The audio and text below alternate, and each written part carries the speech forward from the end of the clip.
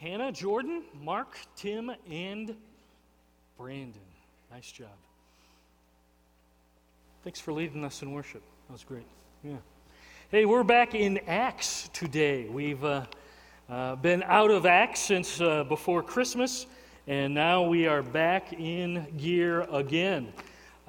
Back at the table right outside the middle doors, we have these booklets that Gilbert put together. I appreciate that.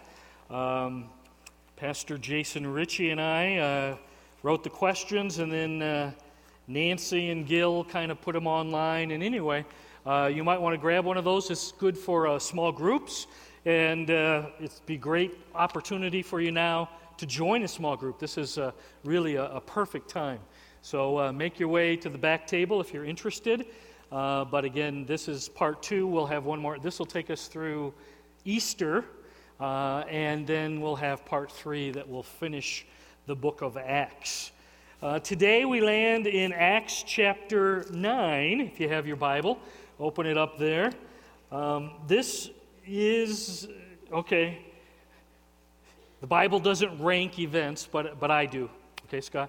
So I think this is the second most important event in church history, okay? Acts chapter 2, my opinion, the most important event would be the day of Pentecost. When the Holy Spirit came down, the church began. Almost knocked a tree off. And then filled with the Holy Spirit, that's where the church began. Then Peter goes out and preaches powerfully. 3,000 Jews join the brand new church there in Acts chapter 2. My view, this is the second most important event in church history, and we'll see why in a little bit. Think with me now. Who are some of the least likely people that you can think that would ever be followers of Christ? Who in your mind, that's one person, no, they're too far gone. That is a stretch to even think that this person would ever come to faith in Jesus Christ. Think in history, people who aren't alive anymore. People like Al Capone, if you're from near Chicago like I am, his name comes to my brain.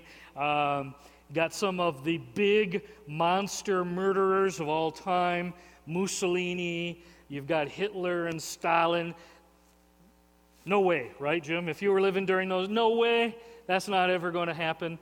10 years ago, we would have said Saddam Hussein becoming a follower of Jesus and then promoting Jesus in Iraq. Never going to happen. Not going to happen. Maybe 5 years ago, we might have said Osama bin Laden comes to faith in Jesus Christ, and now he's an evangelist touring all over the world sharing about Jesus.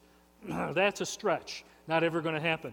People alive today, let me give you a few more on my least likely list.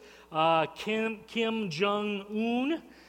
He is now the president dictator of communist atheist North Korea.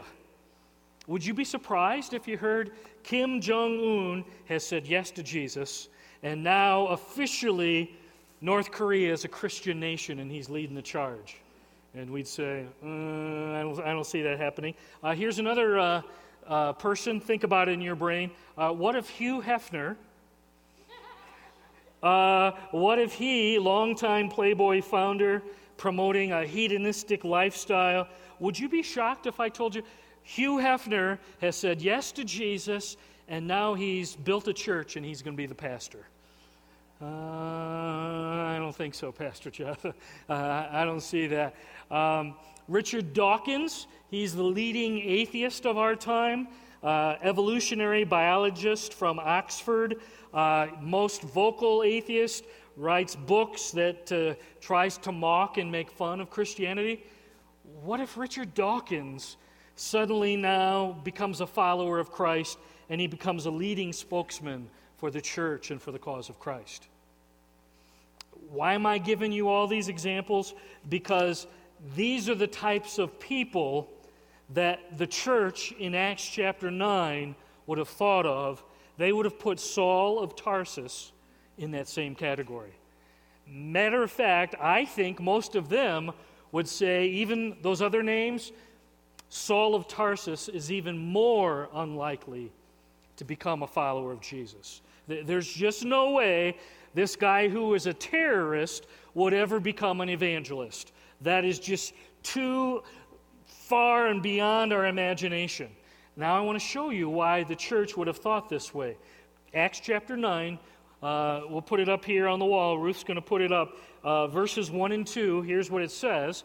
Meanwhile, Saul, we know him later as Paul, was still breathing out murderous threats against the Lord's disciples. Matter of fact, he went to the high priest in Jerusalem and he asked for letters to the synagogues in Damascus, so that if he found any there who belonged to the way of Jesus, finds anybody who belonged to the way, whether men or women, he might take them as prisoners and haul them back to Jerusalem. You understand why they said, no way? If there's anybody ever that would never, ever come to faith in Jesus Christ, he hates Jesus. He's trying to destroy and stamp out the church. That would never happen. Here's what Paul wrote about himself as he was before he became a Christ follower. In Acts chapter 26, if you have your Bible, you can turn there with me. Acts 26, starting with verse 9, here's what Paul says as he's talking and giving a speech to King Agrippa. This is what I was like when I was hunting down Christians. He says, I was convinced that I ought to do all that was possible to oppose the name of Jesus of Nazareth. Verse 10, and that is just what I did in Jerusalem. On the authority of the chief priest, I put many of the Lord's people in, what does it say? Prison. And when they were put to death, I cast my vote against them. Verse 11, many a time I went from one synagogue to another to have them punished. And I tried to force them to blaspheme, renounce the name of Jesus. I was so obsessed with persecuting them that I even hunted them down in foreign cities. Damascus was 125, 130 miles away from Jerusalem. I'm told that's about a week's worth of effort going from Jerusalem to Damascus on horseback. So Paul is so intent on killing and torturing and imprisoning followers of Jesus, he'll take a week out of his life and travel to a foreign city because he's going to do everything he can to wipe out those who dare to follow the way of Jesus Christ. That's how obsessed, that's how hate-filled he was. Whatever it takes, I want to ravage and destroy the growing Christian community in Damascus. Okay? If there ever was anyone in all of history who might be too far gone, they might be beyond the reach of Jesus Christ, I think the folks here in Damascus would say, I think his name is Saul. He's too hard, he's too angry, he's too hate-filled. There's no way that he ever would become a follower of Jesus. Let's stand together. We'll start reading in verse 3 out loud together.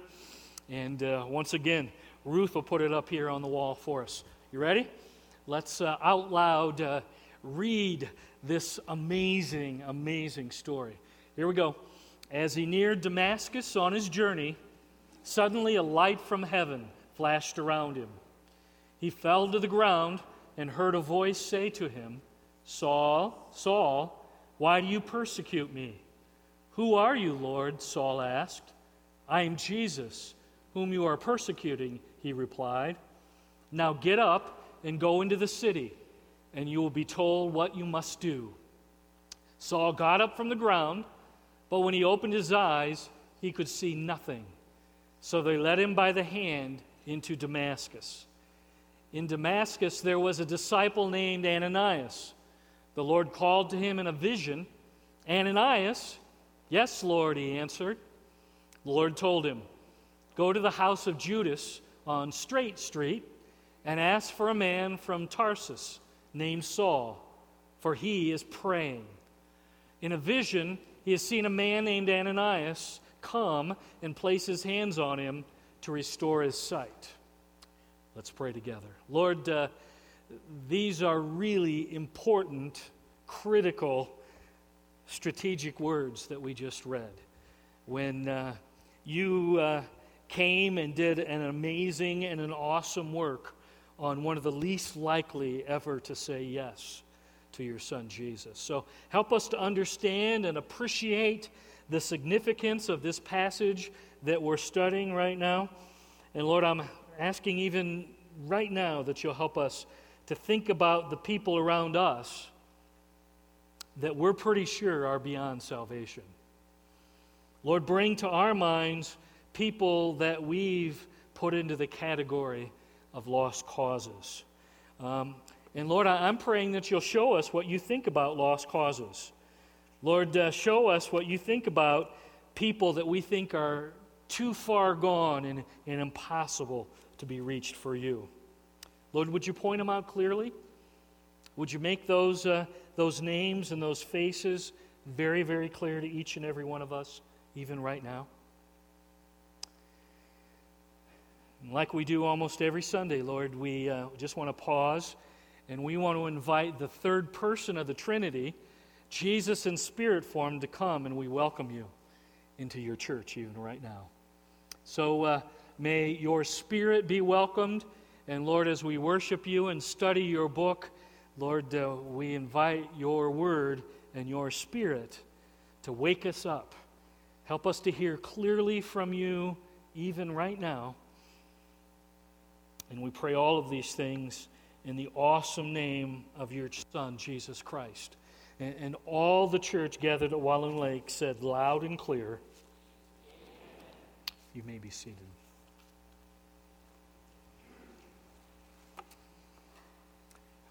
Verse 3, I like the word suddenly. You want to say it with me? Suddenly.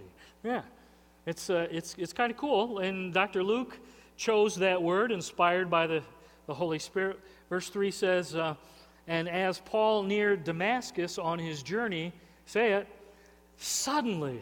Yeah. Paul was bringing his traveling murder show to town. And literally, that's what it was. He'd travel from town to town, and he would murder and imprison and torture and do everything he could to stamp out Christianity. When suddenly, Saul gets knocked down by Jesus Christ. This is kind of interesting if you think about it with me. The hunter of Christians suddenly becomes the hunted by Jesus Christ. The hunter, the one who would go out and hunt down followers of Jesus, now the hunter has become the hunted. Big, tough, educated, wealthy, religious Saul is suddenly knocked to the ground by the Lord. You got that in your brain? He's heading on his way. He's on important business. He's going to go in and he's going to crush the church there in Damascus. And now the Lord says, oh, really? And he knocks him to the ground. And note the very patient, gentle, kind words that the Lord says to him. Look at what it says. It says, Saul, why do you persecute me? Saul, why are you persecuting me? Now, Jim, think about words you would say if you were now going to confront, you just knocked Saul to the ground. What are some things that we might say to Saul at this moment, Henry? Think about it. I think I would pick him up like this and take that, Saul, take that. Or think you're a big shot now, don't you? I don't get mad, I get what? Yeah, that would be a good thing to say. One of the commentators, James MacDonald, said he would look at him and say, prepare to die. I'm about to smash you. Because really, if you think about it, that's what he deserved. But when the Lord gets his attention, verse 5 Saul says back to him, look at it, who are you, Lord? He knew this was a divine encounter. He knew that God was getting his attention, but Jesus was not in Paul's vocabulary. So he asks a good question. This is divine. This is God stuff. Who are you? Verse 5, I am Jesus, Saul, whom you are persecuting. I'm the one that you've been chasing around and trying to stamp my name out. It's my kids and my church that you're attempting to destroy. I am Jesus, Saul, and I'm the one ultimately that you're persecuting. Now think with me now what Jesus is saying. When you mess with followers of Jesus, when you persecute and are torturing and doing bad stuff to Jesus followers, people of the way, you're actually ultimately torturing and persecuting Jesus. He's the one you're really mad at. He's the one that you really are troubled with. And he says, when you attack the church, when you attack my kids, you're attacking me.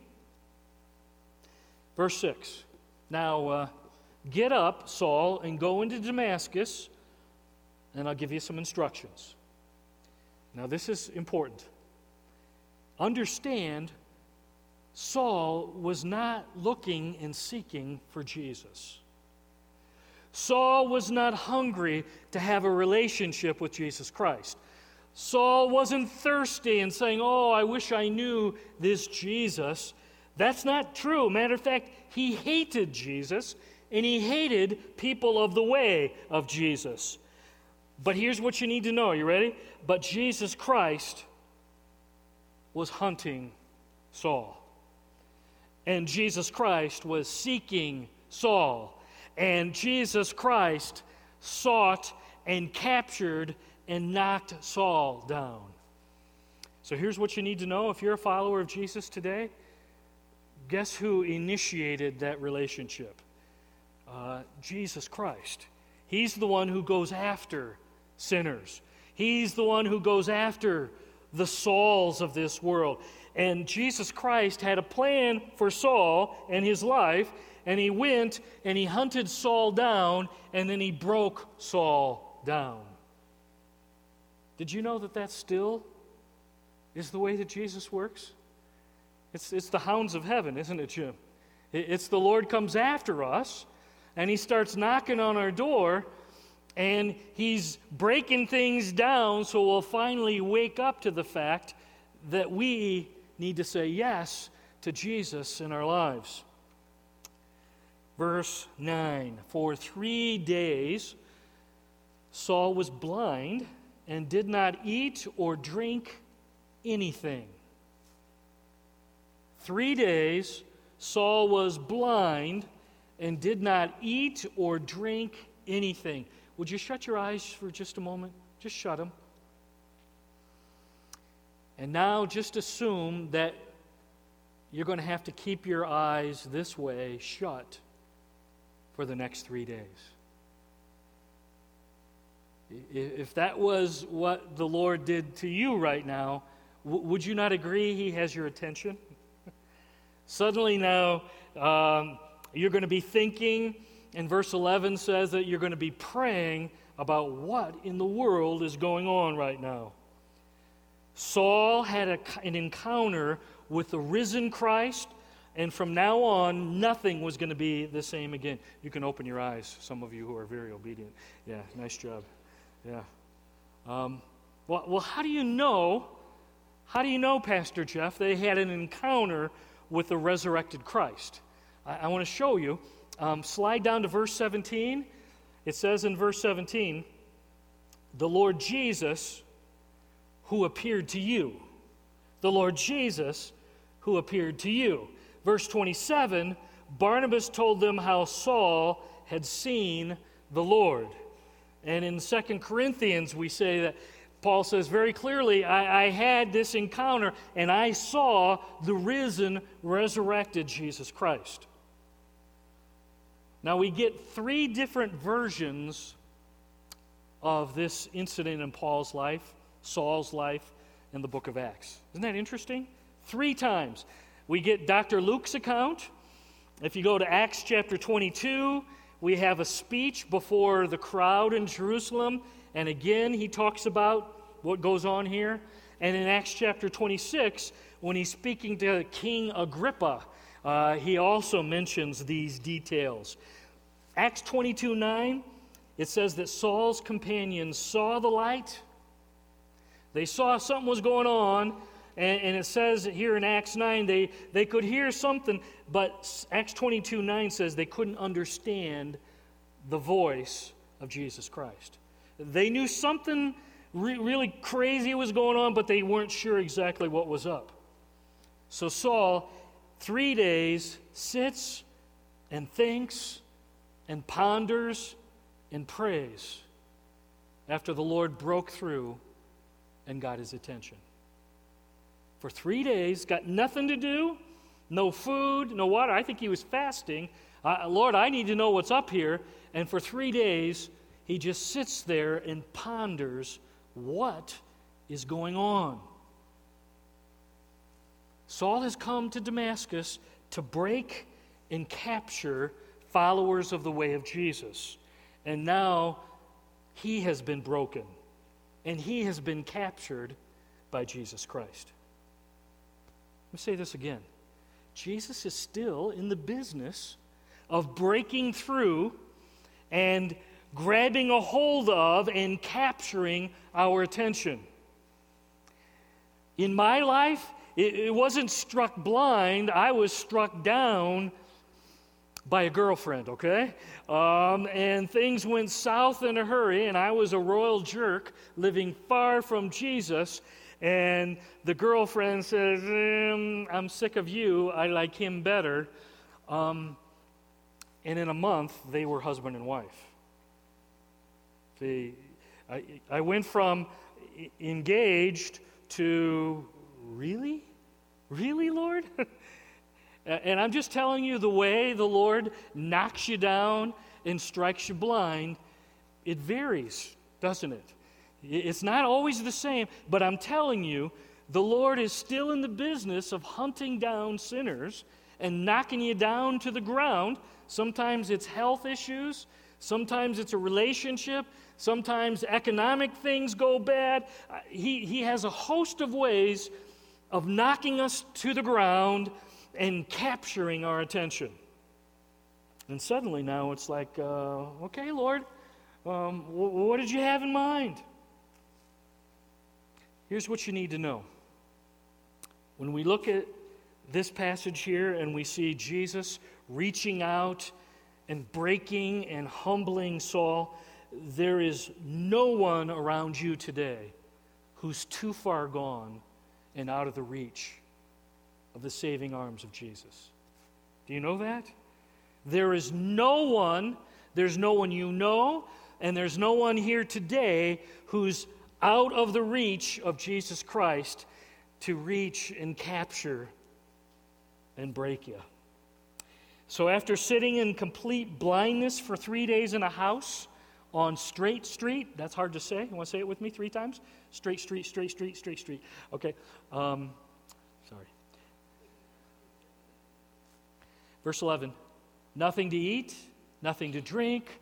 Verse 12, Saul gets a message. Hey, there's someone named Ananias. Okay, and he's going to come pay a visit, and you're going to get your sight back. But first, Ananias needed some convincing. Look at verse 13. It's on the back of your bulletin if you don't have your Bible. Here's the convincing that needed to happen. He needed a little encouragement here. Lord, Ananias answered, I just read in the Damascus Daily News about this man, Saul. And Lord, I just read about all the harm he's done to your holy people in Jerusalem. I just need to tell you something, Lord. This is not a nice man. Verse 14, and he's come here. He's come to Damascus with authority from the chief priests. And they gave him the authority to arrest all of us who call on your name, Jesus. Matter of fact, Lord, we've been hiding. We've been playing our best hide-and-seek game because we knew he was coming to town, and we've been hiding and running from this guy. Lord, really? Verse 11, Ananias, go. Saul of Tarsus is waiting for you. Lord, are you sure? Lord, are you really sure? I think maybe this guy is beyond salvation. I think maybe this is someone who can't be redeemed. He's too far gone, Lord. He's evil and he's bloodthirsty. Lord, are you really sure you want me to go to see Saul of Tarsus? Verse 15, Lord's response. But the Lord said to Ananias, what does he say? Go. This man is my chosen instrument. Isn't that interesting? This evil, wicked, bloodthirsty, hate-filled man is my chosen instrument to proclaim my name to the Gentiles and their kings, to the people of the world. Ananias, I could have chosen a violin, I could have chosen a clarinet, I know, but I've chosen a tuba. I've chosen a sledgehammer named Saul. And Saul is going to be my chosen instrument to take the good news of me to the Gentile world. Ananias, he's my man. Vile, murderous, torturer, hate-filled Saul, God's chosen instrument. And some of us walk around and we say those same things about ourselves, don't we? You know, what banner are you flying about you today? If I would say, what banner are you holding up about what you believe about yourself? Some of you'd say some really ugly stuff. Can I suggest to you that we should fly the same banner? Verse 15, look at it. Chosen by King Jesus. Okay? If you're a follower of Christ, here's the truth. You've been chosen. You are chosen and you are loved by King Jesus. It's time to put up the new banner. Take the old one down, the one that talks about what you used to be. No. It's a new banner now, and I'm going to fly it, and I'm going to believe I'm God's chosen instrument. Can I say it again? No one at any time is too far gone for Jesus to break through to. Nobody you know, nobody that I know is too far gone for Jesus to humble and then use for his purposes. Nobody, no one, never has been anybody. Now, here's what I need you to know, okay? Listen close. He didn't make Saul a robot here. I believe and I now receive. There was no robot going on here. He did not hypnotize Saul and make Saul, I force you now to say the right words and believe in Jesus Christ. There was none of that going on. Listen closely. But what he did do is he knocked him down, he blinded him for 3 days, and he made him think and sit there, and now he's ready to respond to Jesus Christ. That's still what's going on today. He still is on the march, the Lord Jesus. He still is in the business of hunting down sinners like us and knocking us down and getting our attention, and then it's our responsibility to say yes. Okay? So who initiates salvation every time? What's the answer? Jesus. And who's the one who chased who? Did you chase Jesus or did he chase you? It's always he chased you, and now he's got your attention, and our job is like this big, and it's to say, yes. You understand? No. Anything that went on, he initiated, he ran you down, he got your attention, and now, yes. Verse 16. The Lord tells Ananias this is not going to be fun for him, though. You need to know, Ananias, that this is not going to be a cushy, comfortable calling. I will show Saul how much he must what? He's going to do some big-time suffering as my chosen instrument. And if you go to 2 Corinthians chapter 11, verses 23 to 29, you might want to write that down. You can read it this next week. Paul gives some detail of some of the sufferings that he endured.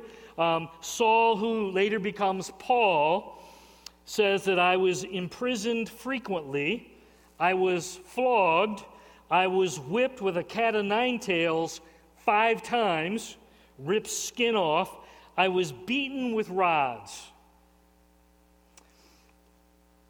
Can I tell you that he's not talking about wiffle ball bats there, okay? Rods are similar today. I think some of you know what a pool stick is, pool cue, you understand? That's similar. There's a little whip in it, and he was beaten with rods, just beat him bloody, beat him till there's bruises everywhere. It says pelted with stones, shipwrecked 3 times, robbed, starving, no water, no place to stay. Look again at verse 16. This was prophetical. Saul would suffer much in being God's chosen instrument. Verse 17. Then Ananias went to the house on Straight Street and entered it. Placing his hands on Saul, he said, Brother Saul. The only place that Ananias is mentioned in the New Testament, any guesses? In relationship to this event in Saul's life. This is the only mention, and it's only mentioned that he was obedient to go to Saul and follow the Lord's command. Now here's my question. As he goes to Straight Street, where's Judas's house? Okay, I got it. Opens the door and walks in. Here's my question. Do you think, knowing the reputation of Saul, knowing what he had done to thousands of other Christians, do you think Ananias was afraid? What's your answer? So if he was afraid, why did he act? If he was afraid, if he was scared, honestly, why did he go ahead and do it? Are you ready? Courage is not the absence of fear. A lot of us say, well, I'll go ahead and act, Lord, as soon as I'm not afraid anymore. That's not what courage is. Courage is, I'm afraid, but by faith, I'm going to do it anyway. Courage is doing it afraid. So here's my question. What's the Lord asking you to do that you've been hiding behind fear as your excuse? I know, Lord, you would like me to do this, but I'm afraid. And it's like the Lord saying, yeah, so do it afraid. Trust me. I'll go there with you. I'll walk with you. It's time to go and do it afraid. Verse 17, went to the house, entered it, placed his hands on Saul, and he said these words. These are amazing words. Brother Saul. Brother Saul. The Lord Jesus who appeared to you on the road as you were coming here has sent me. Brother Saul. You're a part of the family. And not only that, he didn't just say Brother Saul. What else did he do? He touched him. He put his hands on him. And he says, you're a part of the family of Christ. Welcome to the family, Brother Saul. The Lord sent me, and here I am. And you know what? You're a part of the family. And Saul's been sitting in darkness now. He's been sitting there not eating, not drinking. Clearly, the Lord has his attention. And notice what happens. The Lord has his attention, and he sent me here so that you may see again and be filled with the Holy Spirit. When Ananias arrived, he was ready to respond. He was ready to say, yes, you're right, Jesus, you are the King, you are the Messiah, And by faith, right here, he receives Jesus Christ and accepts him by faith. And notice immediately, verse 18, something like scales fell from Saul's eyes, and he could see again. It was interesting to read what the commentators thought. Somebody said, like you wake in the morning and you got that morning eye. Well, this was like 100 times that. So he had to wipe it away so he could see. And somebody else said, no, it was like dead skin. And then somebody had the idea it was like fish scales. Here's the truth. Something was going on there, but it was like scales. I'll use Dr. Luke's words. It was like scales. And anyway, it kind of came off of his eyes, and now he could see. But don't miss this. He could not only see physically, now he could see how else? Spiritually as well. More importantly, his eyes are opened. And the first thing that Saul does, once he can see physically and spiritually, go back to the text, verse 18, he got up and he ran to the bathroom, right? Is that what you do? He got up and he ran, and he's so hungry. I need French toast and bacon. No, that's later on when he eats bacon. He got up and was what? What does it say? First thing he does, I've now received this Jesus as my Savior, and I'm going public with it. And what's the way that we declare I'm a follower of Jesus? How do we publicly declare I'm a follower of Jesus? You get what? You get baptized. You identify with the death, the burial, and the resurrection of Jesus Christ. And that's the first thing that Saul does when he gets up. Please don't miss this. You see all that went on here. And then he takes some food, and then he goes on out, and he starts proclaiming right there in Damascus. But don't miss this. No one is too lost for Jesus to find them. Nothing and no one is too hard that Jesus can't break them. Who is it in your life that you've given up on? That's my question. Who is it in your family, and maybe you've prayed for them for a long time, and they still don't want much to do about Jesus? Matter of fact, they may even make fun of you for your faith. They may even think you're really goofy for being here on Sunday morning when you could be doing a lot of other stuff. Do you have somebody in your life, and man, they're living far away in the land of sin, and they're just eating with the pigs and rolling around in the pig manure, and they think they're doing fine? Someone shackled, chained to an addiction in your life, that person, that will never be broken. That would be too hard. Who is the Lord asking you not to give up on this morning? Think about it. Who is it the Lord is saying, you know what? I want you to start praying for this person, and I don't want you to give up praying for this person. Because no one is outside the saving grasp of the arms of Jesus Christ. No. About 2 years ago, I did a funeral here, and it was a friend of mine. And when he first started coming, I said, Ed, what brought you to Walloon? And he said, I'm not really sure. I think maybe the sign. I saw the sign, and I started coming in and started talking to Ed, and pretty much every time the doors of the church were open, Ed was here. And here's what's interesting.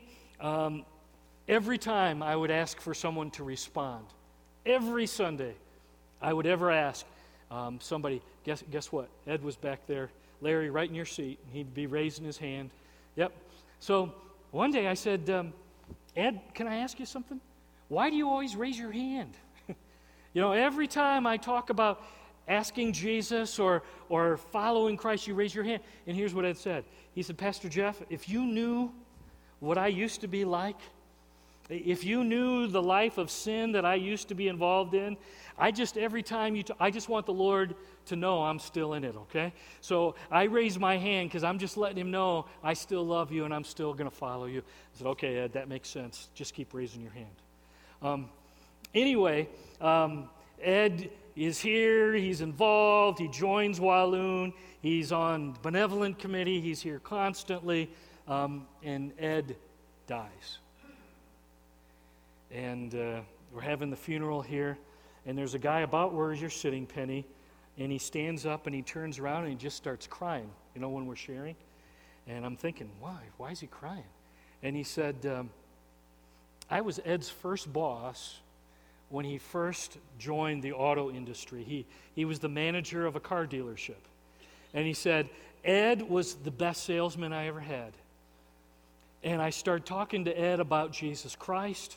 I invited him to church, and Ed made it real clear to me, no thank you. Don't need your Jesus. Don't need your church. Leave me alone. He said, so that was 40 years ago. So I started praying every day for Ed. Every day for 40 years, I prayed by name for Ed. And he's standing right there, and he's just weeping. And he said, I just want you to know it was worth it. 40 years it took, but I just kept praying. And see, the Lord hunted Ed down, knocked him down to the ground, got his attention. Ed became a part of us.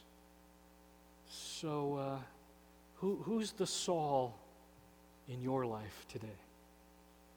Who's that Ed in your life that the Lord is saying, no, you're not going to quit. You're not going to give up. You're not just going to say, no, they're a lost cause. No, they're too far gone. Who is the person in your life that the Lord's saying, I want you to keep praying for? You realize salvation begins with prayer, doesn't it?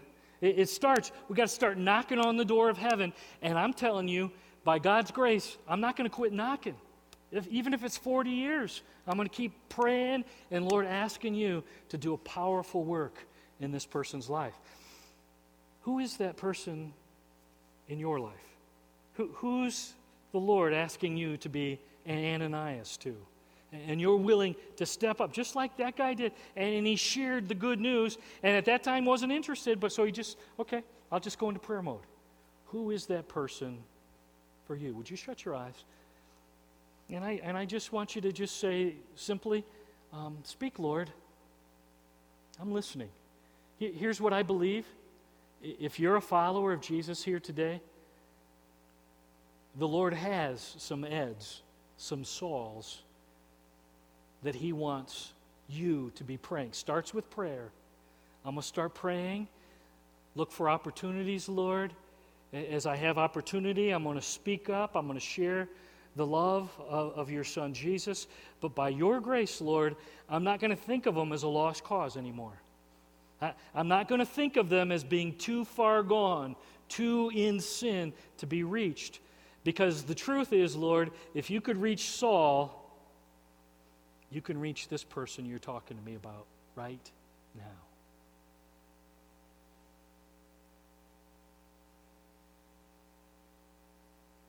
Now here's the healthy next step. Would you grab a pen if you have one? And there's a spot in the back of the bulletin. Would you write their name down? You can open your eyes now. Write their name down. And I want you to just let the Lord know, hey, Lord, you spoke, and I just realized I got the memo. And write that person or those two people or maybe even those three people that the Lord's saying, I'm going to be Ananias to them. By your grace, Lord, I'm not going to give up. Not going to give up. Nope. Or maybe if you don't have a pen, just say their name. Just whisper it right now. Lord, I've heard, and this is the person you've spoken to me about, and I'm not going to give up. I'm not giving up. You didn't give up on Saul. Lord, you're not giving up on them, and neither am I. One last time. Shut your eyes one more time. Maybe the person that you thought was too far gone and too sinful and too messed up to come to faith in Jesus was you. Is it possible that maybe you're thinking about yourself, I've just done too many bad, wrong, sin things, and I don't think Jesus wants me on his team. I don't think he wants me to be one of his kids. And here's the fact. If the Lord wanted Saul on his team, murderous, evil, bloodthirsty, hate-filled Saul, are you ready? He wants you to be one of his children too. He wants you to follow him as well. So I just need to ask as we close, is there anyone who'd say, thanks, Lord, for running me down, and maybe the way he ran you down was to get you to church today. And Lord, you've made it clear and obvious that you can save even me. And I'm right now going to be just like Saul, and you knocked me down to the ground, and you got my attention, and right now I'm ready and willing to follow you. Anybody just lift up your hand and say, that's me. I was that person. I thought I was too far gone. I was pretty sure I was beyond what Jesus wanted. Anybody else? That's me. That's me. Some of you just responded. I have great news. The gospel is built on facts. Here's the fact. Jesus, the second person of the Trinity, took on human form, lived that sinless life, and he did that for you. Can you just say, Jesus, I believe you are the sinless Lamb of God, right where you're seated. And Jesus, I believe that you took my place on the cross. You did that for me. And Jesus, I believe that you shed your blood for my greatest problem in life. I'm a sinner. And Jesus, I believe you took my place in the tomb. And Jesus, I also believe you didn't stay dead. I believe early on Sunday morning, you literally, bodily, physically arose from the dead. You did that for me. You defeated sin and Satan and death, and that's a fact, and I believe it for me. And right now, Jesus, by faith, I receive you as my Savior and my Lord. Jesus has run you down. Jesus has gotten your attention. And now, Jesus, I choose to follow you. Lord, thank you for the good news that you specialize in sinners like me. Thank you, Lord, for hunting us down and initiating salvation and knocking so loudly on our heart's doors. I pray for each of us. And I pray especially for those who said yes to you today. Lord, help us to never give up on anyone, because there's no one beyond the reach of the cross. It's in Jesus' name we pray. Amen. I know we're over time, but it'd be really good to worship Christ one last song, don't you think?